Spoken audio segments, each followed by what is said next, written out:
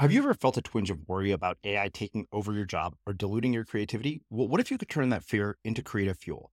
We've just published an amazing new ebook called The 4 Keys to Success in an AI World, and this is more than just a guide. It's a deep exploration into the human skills that AI can't touch, the skills that are essential for standing out and thriving, no matter how much technology evolves.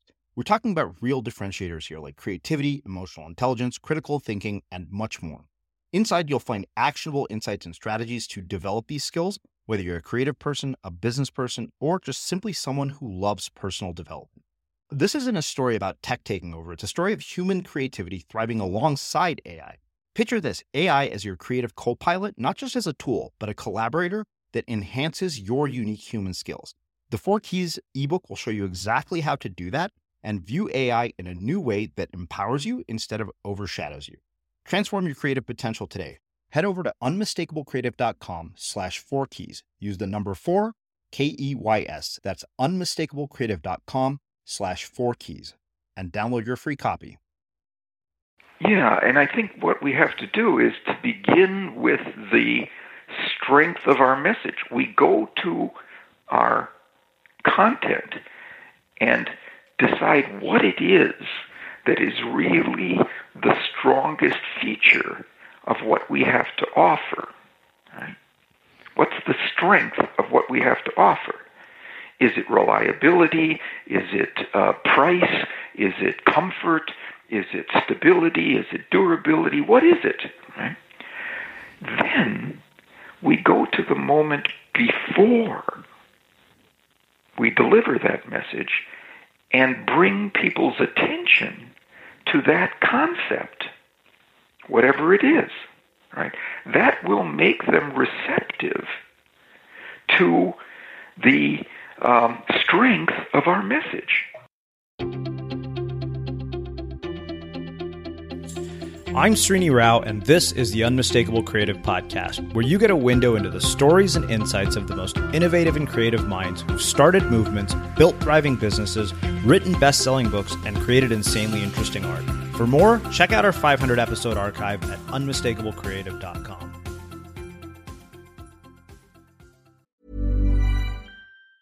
Hey, it's Danny Pellegrino from Everything Iconic. Ready to upgrade your style game without blowing your budget? Check out Quince. They've got all the good stuff, shirts and polos, activewear, and fine leather goods, all at 50 to 80% less than other high-end brands. And the best part? They're all about safe, ethical, and responsible manufacturing. Get that luxury vibe without the luxury price tag. Hit up quince.com/upgrade for free shipping and 365-day returns on your next order. That's quince.com/upgrade. One size fits all seemed like a good idea for clothes. Nice dress. It's a t-shirt. Until you tried it on. Same goes for your healthcare. That's why United Healthcare offers a variety of flexible, budget-friendly coverage for medical, vision, dental, and more. So whether you're between jobs, coming off a parent's plan, or even missed open enrollment, you can find the plan that fits you best. Find out more about United Healthcare coverage at uh1.com. That's uh1.com. Millions of people have lost weight with personalized plans from Noom. Like Evan, who can't stand salads and still lost 50 pounds. Salads generally for most people are the easy button, right? For me, that wasn't an option. I never really was a salad guy. That's just not who I am. But Noom worked for me. Get your personalized plan today at Noom.com. Real Noom user compensated to provide their story. In 4 weeks, the typical Noom user can expect to lose 1 to 2 pounds per week. Individual results may vary. Hey, it's Ryan Reynolds, and I'm here with Keith, co-star of my upcoming film, If, only in theaters May 17th. Do you want to tell people the big news? All right, I'll do it. Sign up now and you'll get unlimited for $15 a month and 6 months of Paramount Plus Essential Plan on us. MintMobile.com/switch. Upfront payment of $45 equivalent to $15 per month. Unlimited over 40 gigabytes per month. Face lower speeds. Videos at 480p. Active Mint customers by 531.24 get 6 months of Paramount Plus Essential Plan. Auto renews after 6 months. Offer ends May 31st, 2024. Separate Paramount Plus registration required. Terms and conditions apply if rated PG. Wow. Nice. Yeah. What you're hearing are the sounds of people everywhere putting on Bombas socks, underwear, and T-shirts made from absurdly soft materials that feel like plush clouds. Yeah, that plush. And the best part? For every item you purchase, Bombas donates another to someone facing homelessness.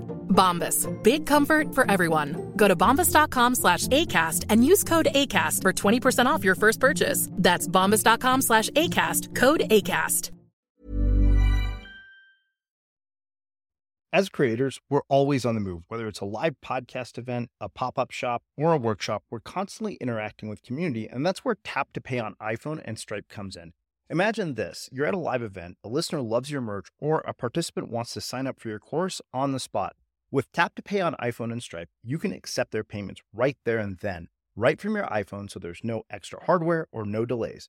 Total game changer. It's not just for creators. Any business owner can do this. It's about making transactions smoother and much more personal, growing your business in your way. We've been using Stripe for our products and courses for a long time, and now with Tap to Pay on iPhone, you can take your business to the next level too. So visit stripe.com/tapiphone to learn more. Remember, folks, with Tap to Pay on iPhone and Stripe, your business is always at your fingertips. Bob, welcome to the Unmistakable Creative. Thanks so much for taking the time to join us. Well, thanks, Sriti. I am looking forward to the opportunity to interact with you and your followers. Yeah. Well, so, a lot of people in our audience are probably already familiar with your earlier work because, if you, for those of you listening, if you've read the book Influence by Robert Cialdini, that's who Bob happens to be.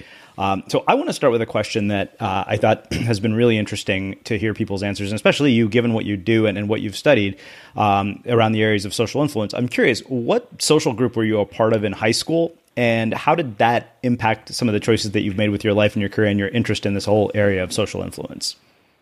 Yeah, it's an interesting question, and that it was, if you remember back in high school, we used to talk about Venn diagrams, these overlapping circles that had a sweet spot in between the overlaps. For me, I was both an academic, I had academic interests that put me in certain kinds of classes. I was also an athlete of sorts. I played football and baseball. And those individuals who shared those two kinds of interests for me, being in the science club, number one, but also on the baseball team, those were the kinds of kids I hung out with and kind of shaped my identity. Mm-hmm. What were some of the earlier communication lessons that you learned from each one of those groups that you ended up applying to your work going forward? Well, there was another set of groups that really started getting me thinking about the influence process. And it has to do with the fact that I was born into an entirely Italian family in a predominantly Polish neighborhood of a historically German city, Milwaukee, in an otherwise rural state of Wisconsin. And whenever I moved from one to another of those settings and the people who populated those settings, the rules changed as to what the norms were for interacting and communicating with one another effectively. Especially, I thought, when I moved from an urban to a rural environment, it wasn't difficult at all to just drive for a few miles and suddenly be in a rural area of Wisconsin where people were selling apples by the side of the road. And if I ever stopped to do an economic exchange with someone in that setting, the norms were decidedly different from what I would experience in a city or a supermarket, that sort of thing. So I recognized that, it's not just the content of what you're interested in; it's the context in which an influence attempt occurs that can make a big difference in how it works. So walk me through how you go from sort of this upbringing where, you're part of multiple social groups to ending up doing the work that you do around this, like writing Influence, which I know came out years ago. What's been sort of the trajectory of your career that has led to this point? Well, I think my trajectory started out very traditionally. I went to graduate school, I got a PhD, I got a first job, I started researching. the science of persuasion in my laboratory, for the most part using psychology students as the subjects. But then I recognized that by staying located on my campus and using a sample of college students, I was missing something important about the research or the questions that I was studying. And that is, how powerful are these factors that I'm studying, not in the laboratory settings, but in the real world settings that I wanted to apply them to. And that made me recognize that why do I have to go through the middleman here? Why don't I just go into the settings of interest and see what works there? And so I began to change my orientation to move from studying persuasion in the laboratory to studying how it worked outside of the laboratory in door-to-door campaigns for charity, in various kinds of situations where people were exposed to a piece of information about what others like them were doing and how that affected their choices in that setting in which they were operating in the moment. Mm-hmm. So what exactly planted the seed for this book? I mean, I know it's been 20 years since the last one or even longer. So what prompted your interest and what planted the seed for Presuasion? Well, the book Influence was devoted mostly to an analysis of what a communicator can put into a message to increase its persuasive success. What factors can be incorporated into a communication that will incline recipients of that communication toward assent. Right? And what the new book focuses on is what a communicator can do not in the message itself, but in the moment before delivering the message to increase its persuasive success. Right? Mm-hmm. And the set of factors that moved me from the original model of social influence that says you have to arrange the content of your message correctly to get people to say yes to it, which I still believe, right? But there was a new model as well that I started seeing evidence of that caused me to see this alternative way of creating change. And that was to essentially create a mindset in the recipient of a message that would be consistent with the message that hadn't even been encountered yet.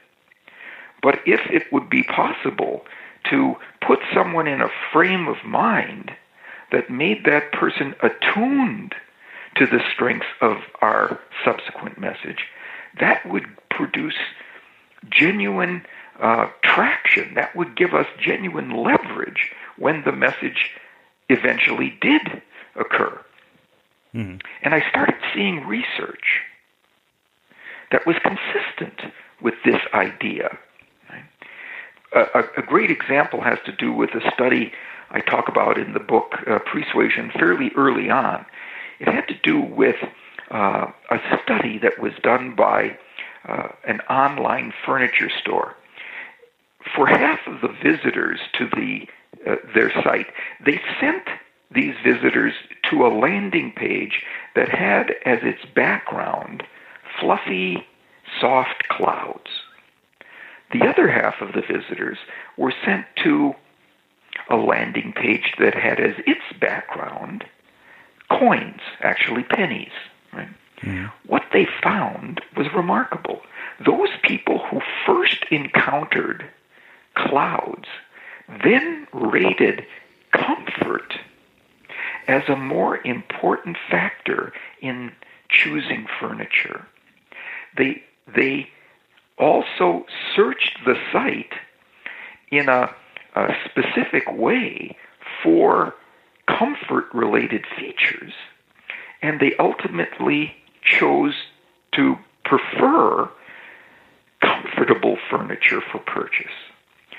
Those who were sent to the website with coins rated cost as a more important factor for making a decision about furniture.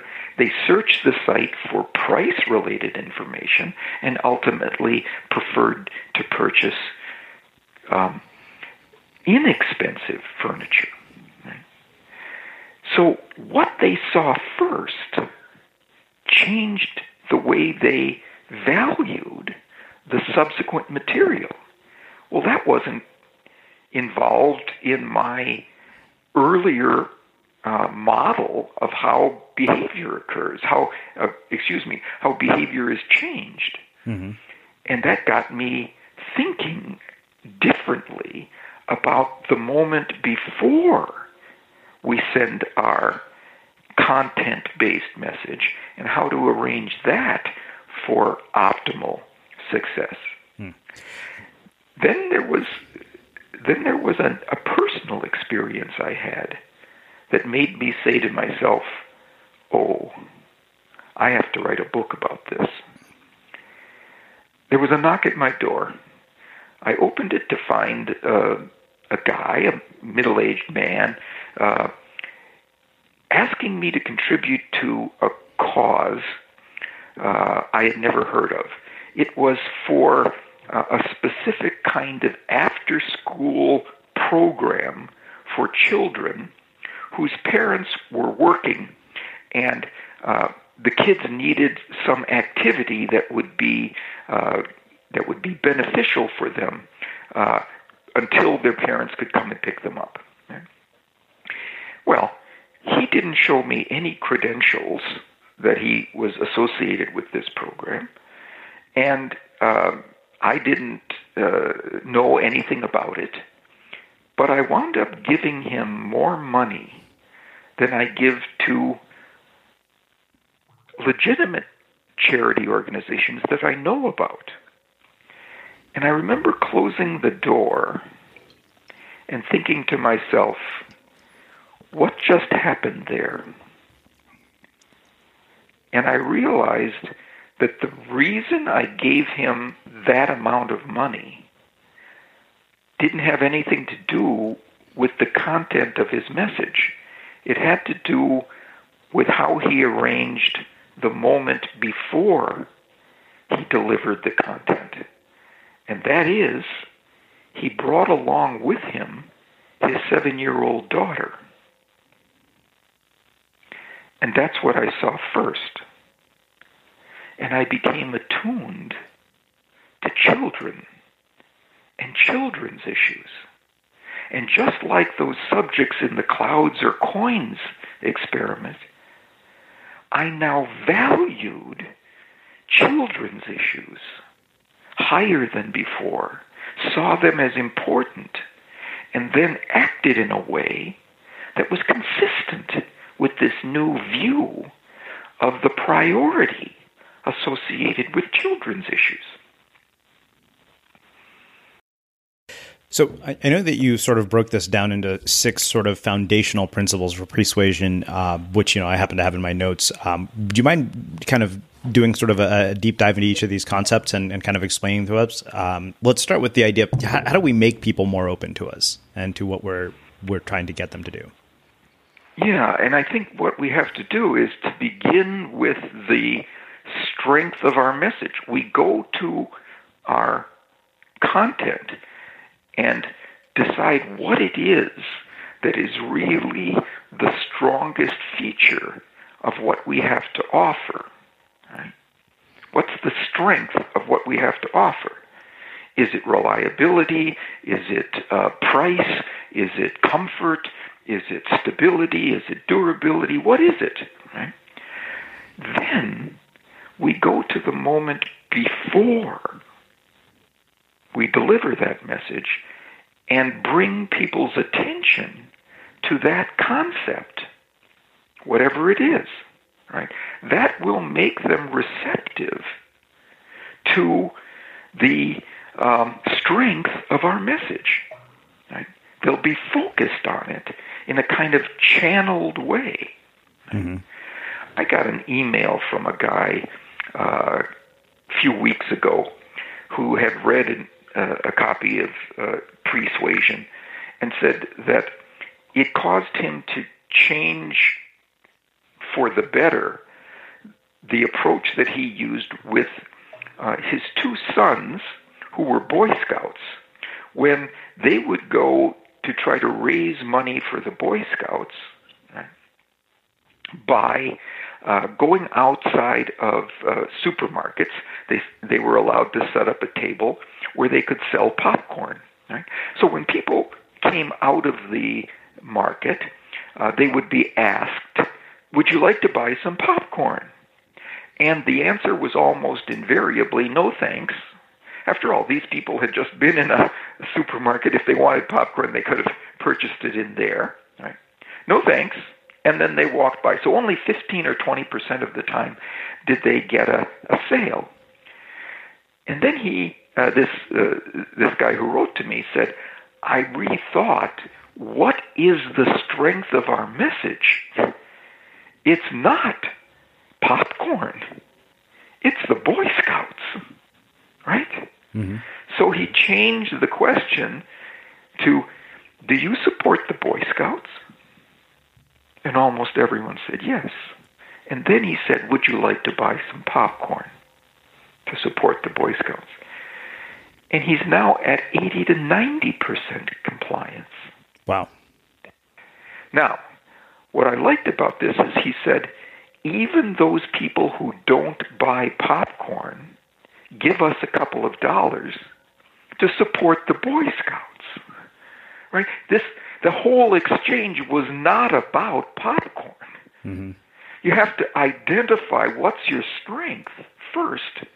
Then you go to the moment before you offer what you have for sale or trade, right? And bring that strength, the concept associated with that strength to consciousness in people. That's going to cause them to overvalue, to prioritize that particular feature. So let's say we're looking at it through the context of something like a Kickstarter campaign or selling a book or something that, some creative person does that they want an audience to pay attention to. How would you approach it there? Yeah, so I think there it's a matter of bringing people to the idea of doing something novel or adventurous, right? Mm-hmm. What could you do? What kind of icon could you put in a message? What kind of slogan could you put at the bottom of an email that carried that message? What kind of question could you ask individuals first that brought them to the idea of adventurousness? There's even a study that shows how this could be done. Researchers walked up to individuals on the street and handed them a flyer, right, asking them if they'd be interested in trying out a new brand of soft drink. Right? And if so, they would have to give their email address to the person who handed them the flyer. Right? Well, that's kind of a risky thing to do, first of all, to give your email address to a perfect stranger. It also has to do with something about getting some information about how to get something brand new that's unfamiliar. Right? So when they asked that question on that flyer, they just handed the flyer that said, "Would you be interested in getting this, and here's how you would do it?" Right? Only 30% of the people gave an email address. That was for one sample of the subjects. But for another sample of the people that they approached, they handed them the same flyer, except at the top was the question, "Do you consider yourself an adventurous person?" And now 55% of them turned in their email address. Right? Nearly doubling the success by simply bringing people's attention to their adventurous side. One size fits all seemed like a good idea for clothes. Nice dress. It's a t-shirt. Until you tried it on. Same goes for your healthcare.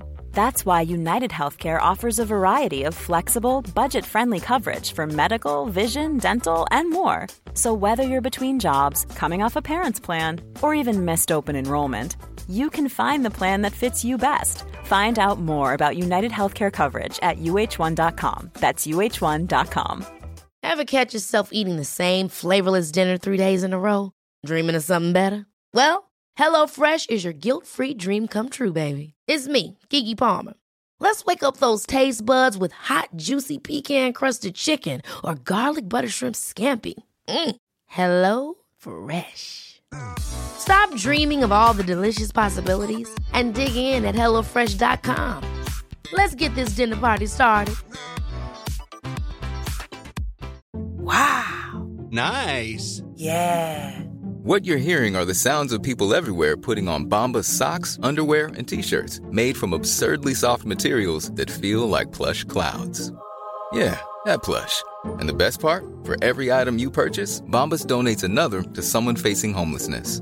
Bombas. Big comfort for everyone. Go to bombas.com/ACAST and use code ACAST for 20% off your first purchase. That's bombas.com/ACAST. Code ACAST. One size fits all seems like a good idea for clothes until you try them on. Same goes for healthcare. That's why United Healthcare offers flexible, budget-friendly coverage for medical, vision, dental, and more. Learn more at uh1.com.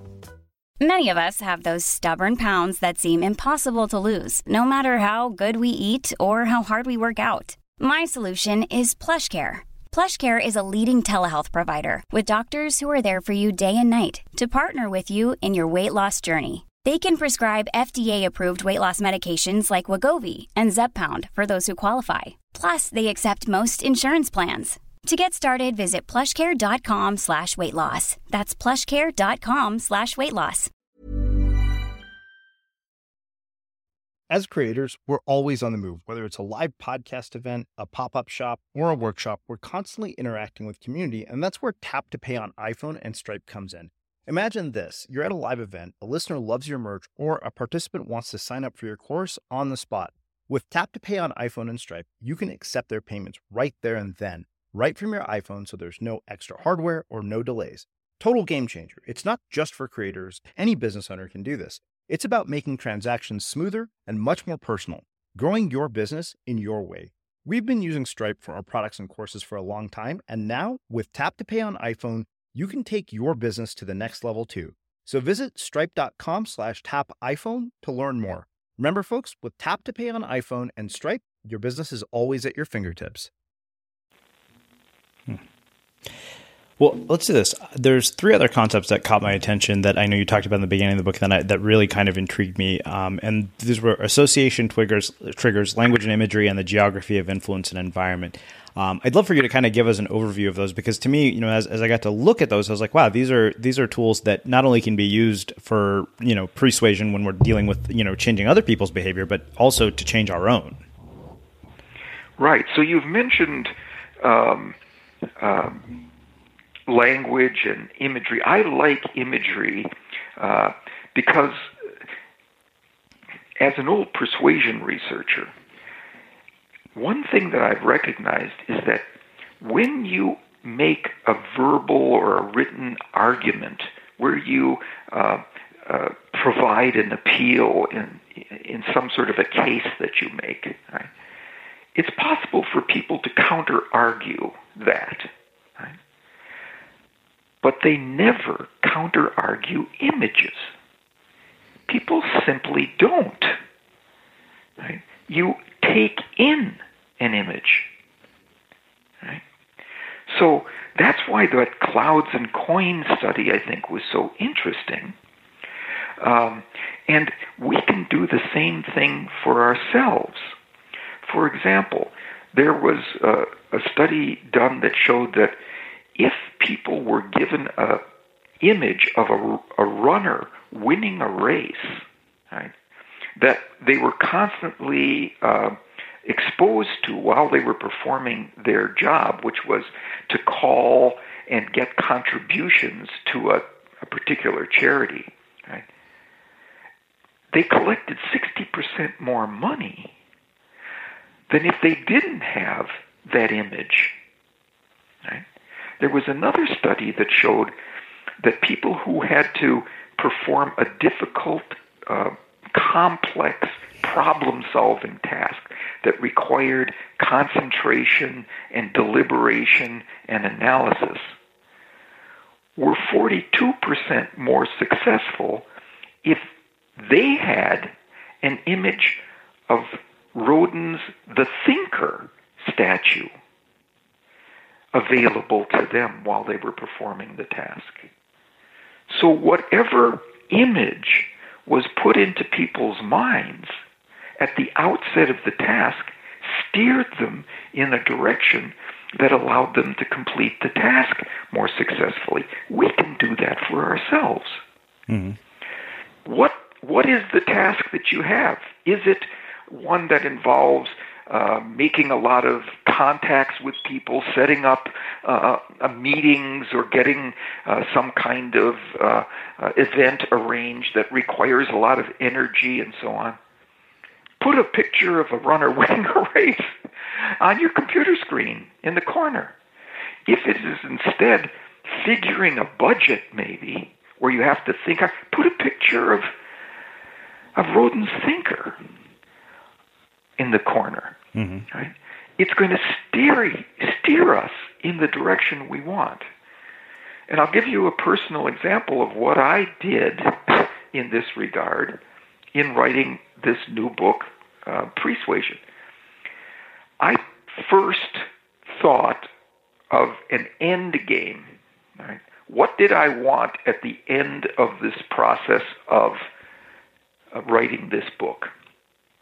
I wanted a book that had legs, that is, that didn't just sell for 6 months and then die. I wanted a book that was durable, that made a continuing contribution, right, over the years. Right? So here's what I did.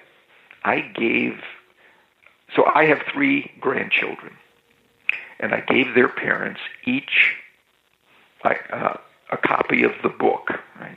I knew that I was going to do this before I even started writing. 3 copies with notes to each of my grandchildren, right, and a dedication to them. The book was dedicated to my grandkids. Right? And here's the image. When they're old enough to read it, that's probably in 10 or 15 years for the youngest of them. Mm-hmm. I want their parents to give them the book and say, your grandfather wrote this book for you. Well, it had better be a good book. It had better stand the test of time so that when my grandkids read it, they liked it. Not just because it was dedicated to them, but because a good book was dedicated to them. That's what kept me in my seat, kept me working, making sure there were no shortcuts in writing this book. So I'm myself in the middle of writing a book, a second one, and I'm curious. So what my thought was, right as I heard you say that, was the best thing to do that I could think of was, okay, maybe I can go and find an image as my wallpaper for my background of somebody actually writing. Would that increase the likelihood that I would write? Yes. In fact, there's research, that study I was telling you about, where people who saw a picture of a runner winning a race became more successful in collecting funds while they were at a call center. Right? Mm-hmm. These researchers also did a subsequent study where they showed them pictures of people making calls, right? And that had the same effect. So anything that brings to mind the operating on the task in a successful way, right, is going to lend itself to the motivation to operate on that task in a successful way. Mm-hmm. So there's another thing that I thought was really interesting you talked about was this whole idea of self-influence and changing our own behavior, like through that if-then-when framework. And I was curious if you could kind of walk us through that and explain it to us and talk about how that enables us to change our habits. Yeah, that's a good one. And I'm impressed by the quality of the research that has shown that very often we have goals that we don't reach.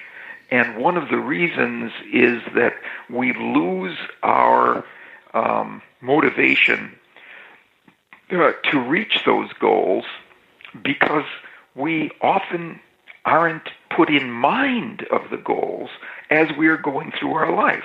So, for example, we might have a motive to do more exercise, but we're not even thinking about that when we're at the office, when we're entering the building, and we could take the stairs or we could take the elevator.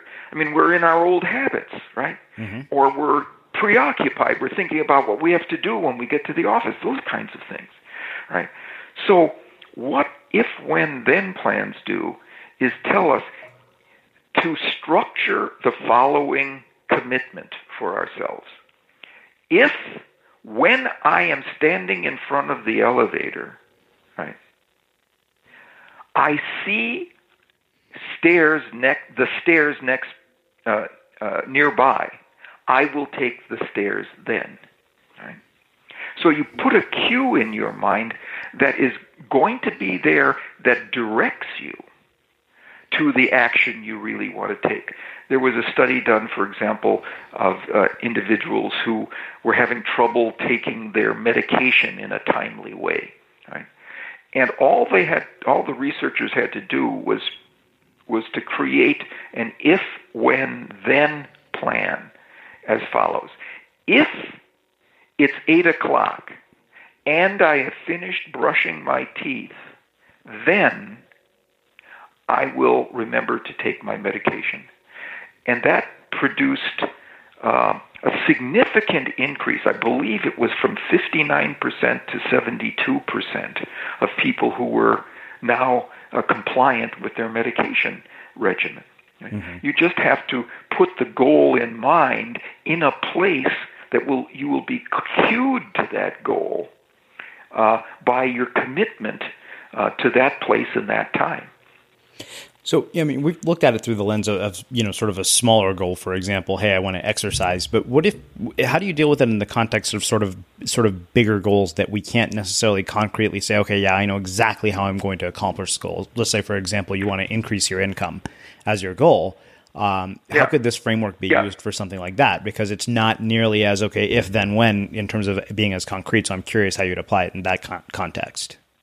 Right. I think in that sort of situation, that's too big a goal, right? You've got to limit your goal to something that allows you to increase your income. Like, okay, what I'm going to do when I'm faced with a daunting task is to power myself through it. And the way to do that is, when I've got that kind of task, I'm going to put a picture of a runner winning a race in the corner of my screen. Mm-hmm. So you figure out what sub-goal will lead to the larger one, and then you give yourself cues in your environment that will lead you to the sub-goal, to the achievement of that sub-goal. So one question I wanted to ask you, because I know you talked quite a bit about sort of media and messaging in the book, and I was just kind of curious, given that it is an election, I believe we're talking on the actual election day, what your thoughts are around sort of how do you look at the election through the lens of the work that you've done? Well, I'll tell you, it's my policy not to talk about elections while they are ongoing, but I'll tell you about something I noticed that the Obama campaigns of 2008 and 2012 did very successfully. That was persuasive. And they pioneered this strategy of when the candidate was speaking, right, behind him, Obama, was a sea of faces demographically arranged so that any observer saw themselves behind that candidate. Right? Even before he said a single word, you saw somebody in your category there. Right? There were blondes, there were African American, there were Asians, there were old individuals, there were younger individuals, there were males, there were females. Whatever demographic category they were interested in making contact with, they were structured back there. And, I always wondered, what are those people doing behind the candidate? They're only seeing the back of his head. Why are they back there? Well, they weren't back there for their purposes. They were back there for the audience's purposes. So they could see themselves represented in supporters of this candidate even before they heard a single word. Wow. So I have two last questions for you. One is, as a speaker, I am curious how, prior to delivering a talk, you may basically get the audience more open to your message, especially when it's not an audience you've had a chance to have any contact with prior. Yeah. And this is a great question because it involves making a change in myself that makes a change in the audience to be more receptive to me. Right? A few years ago, when I was just starting out as a speaker, I had a friend who said, "I've got a buddy who advises speakers on how to improve their presentational skills. And would you like to talk to him?" So, yes, I did. And I spent an afternoon with this guy after he watched one of my presentations. And I can tell you, I don't remember anything that he said during those 3 hours, except one thing that has changed what I do dramatically as I walk on a stage. Right? He said, Cialdini, you've got kind of a wide mouth and a big smile. Right? He said, before you go on the stage, find a reason to smile broadly at your audience. What I liked about that advice was that he didn't say, smile broadly at your audience. He didn't say, fake it. He said, find a reason to genuinely smile. People will like that. You will have a reason for being glad to be there. They will register it in your smile, and now you've got receptivity and rapport before you've ever said a word. So I do. That's what I do every time now. So one other question about this. Where do you draw the line ethically with all of this? Because, I feel like you could use this in the wrong, where is the line between when it's persuasion and when it's manipulation? Yeah, that's why I think this is a crucial question that you've asked. I think ethics are just paramount for producing a long-term commercial or business relationship with anyone. And that is, you have to be sure that you treat them in an honest and ethical way. So, for me, the difference is, once again, going to the content of what you have to offer and bringing the audience attention to the strength of it, the thing that will make it wisest for them to choose what you are offering them. Not the thing that will produce the biggest profit margin for you. The thing that will make it wise for them to choose. Right? That way, both sides are benefiting, and you get the likelihood that people will want to come back for future opportunities to benefit. Mm-hmm. Wow. Well, this has been fantastic. So I have one last question for you, which is how we finish all of our interviews with the Unmistakable Creative. What do you think it is that makes somebody or something unmistakable? Unmistakable? Mm-hmm.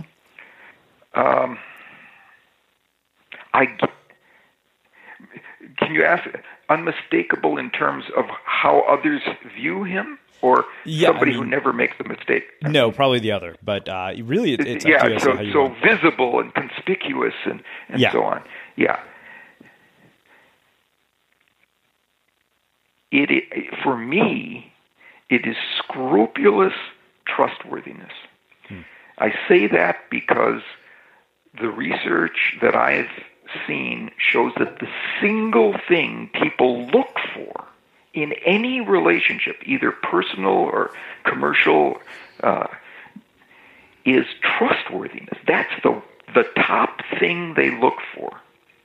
If you can demonstrate your trustworthiness first before you send your message, people will be looking at you and looking to you for information that will have you stand out as somebody who is conspicuous by this extremely positive trait.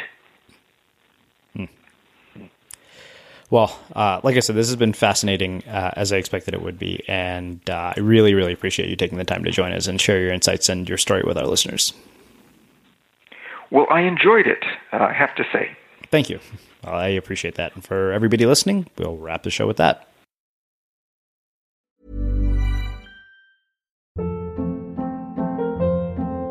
Hold up. What was that? Boring. No flavor. That was as bad as those leftovers you ate all week. Keke Palmer here, and it's time to say hello to something fresh and guilt-free. Hello Fresh. Jazz up dinner with pecan-crusted chicken or garlic butter shrimp scampi. Now that's music to my mouth. Hello Fresh. Let's get this dinner party started. Discover all the delicious possibilities at HelloFresh.com. Hey, it's Paige DeSorbo from Giggly Squad. High quality fashion without the price tag. Say hello to Quince. I'm snagging high-end essentials like cozy cashmere sweaters, sleek leather jackets, fine jewelry, and so much more. With Quince being 50 to 80% less than similar brands. And they partner with factories that prioritize safe, ethical, and responsible manufacturing. I love that. Luxury quality within reach. Go to quince.com/style to get free shipping and 365-day returns on your next order. Quince.com/style. Imagine the softest sheets you've ever felt. Now imagine them getting even softer over time. That's what you'll feel with Boll & Branch's organic cotton sheets. In a recent customer survey, 96% replied that Boll & Branch sheets get softer with every wash. Start getting your best night's sleep in these sheets that get softer and softer for years to come. Try their sheets with a 30-night guarantee. Plus, get 15% off your first order at bollandbranch.com. Code BUTTERY. Exclusions apply. See site for details. Mom deserves the best, and there's no better place to shop for Mother's Day than Whole Foods Market. They're your destination for unbeatable savings, from premium gifts to show-stopping flowers and irresistible desserts. Start by saving 33% with Prime on all body care and candles. Then get a 15-stem bunch of tulips for just $9.99 each with Prime. Round out Mom's menu with festive rosé, irresistible berry chantilly cake, and more special treats. Come celebrate Mother's Day at Whole Foods Market. Have you ever felt a twinge of worry about AI taking over your job or diluting your creativity? Well, what if you could turn that fear into creative fuel?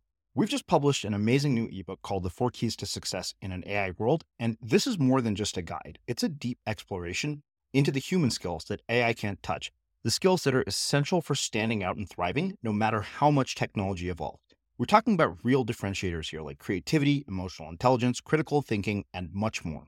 Inside, you'll find actionable insights and strategies to develop these skills, whether you're a creative person, a business person, or just simply someone who loves personal development. This isn't a story about tech taking over. It's a story of human creativity thriving alongside AI. Picture this, AI as your creative co-pilot, not just as a tool, but a collaborator that enhances your unique human skills. The 4 Keys ebook will show you exactly how to do that and view AI in a new way that empowers you instead of overshadows you. Transform your creative potential today.